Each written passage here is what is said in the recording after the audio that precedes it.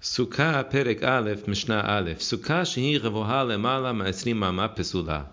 If the bottom of the schach is more than 20 amot high from the floor of the sukkah is pesula. Because the Torah says, Basukot teshevu shiv'at yamim. The sukkah is a temporary structure. It's just meant to last for 7 days. So you're only allowed to build it at a height where it suffices to make flimsy walls that only last for 7 days. Once you make the schach higher than 20 amot, it would be impossible to use flimsy walls. You would have to use strong walls. So that height shows too much permanence. Rabbi Yehuda argues he's machshir because he holds that in many ways a sukkah does need to be permanent, and therefore he doesn't care about showing too much permanence. But halacha is like Tanna Kama. If the sukkah is less than 10 tefachim high, you wouldn't want to live there. It would be too uncomfortable. You would want to leave. The Torah says teshevu, which means ke'en taduru, the way that you would live in your house. So being that low would be so uncomfortable. Therefore, it's pasul. And if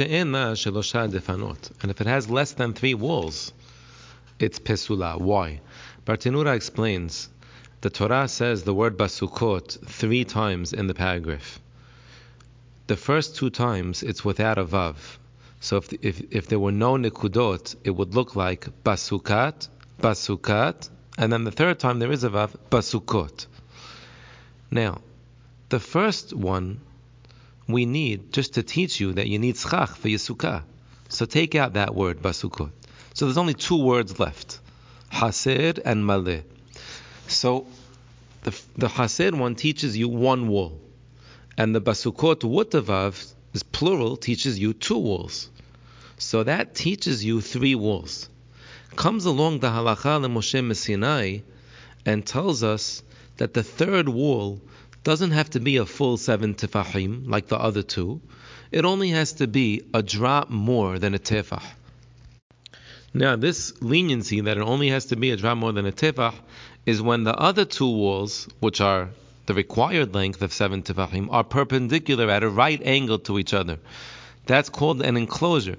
So now this 3rd wall, like we said, only has to be a drop more than a tefach, but you want to place it 2.9 tefachim away from the back wall. So now with the lavud of the 2.9 plus this piece that's 1.1, you end up having a virtual wall of 4 tefachim, which is the majority of 7 in whole numbers. That's the minimum that the Torah requires for a sukkah. 2 walls and a compromised sized wall.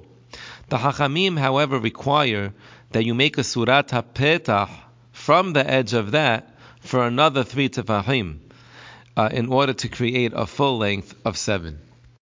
Now, Bartenura clarifies, what if your 2 pre-existing walls of the required length were parallel to each other?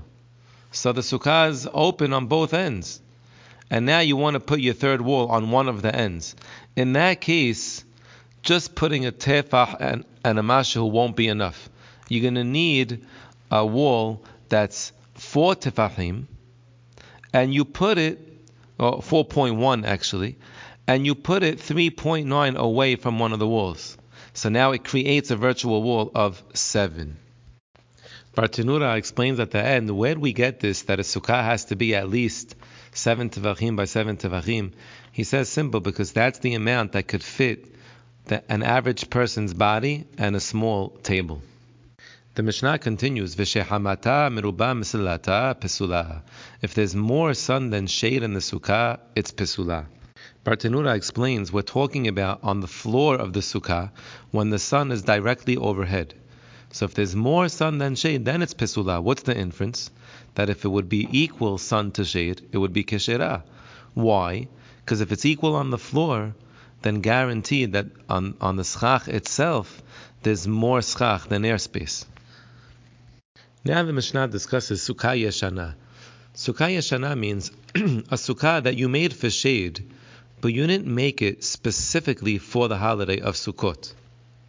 For example, in the summertime, you made some hut in your backyard for shade. So Bet Shammai says that sukkah is pasul, because you didn't make it for the holiday. Bet Hillel says, nonetheless, it's kasher. Bottom line, you made it for shade. What's a sukkah yeshana? Only if you made it with stam kavanah for shade more than 30 days before the holiday. Because if you made it within 30 days of the holiday with stam kavanah, I assume that automatically you had in mind to make it for the holiday, and even Bet Shammai would allow it. Because within 30 days of the holiday, people are already asking the rabbi questions about Sukkot. And the Mishnah concludes, if you made the Sukkah specifically thinking that it's for Sukkot, then even if you made it way in advance, in the beginning of the year, it's Keshera. Even Lefi Bet Shammai.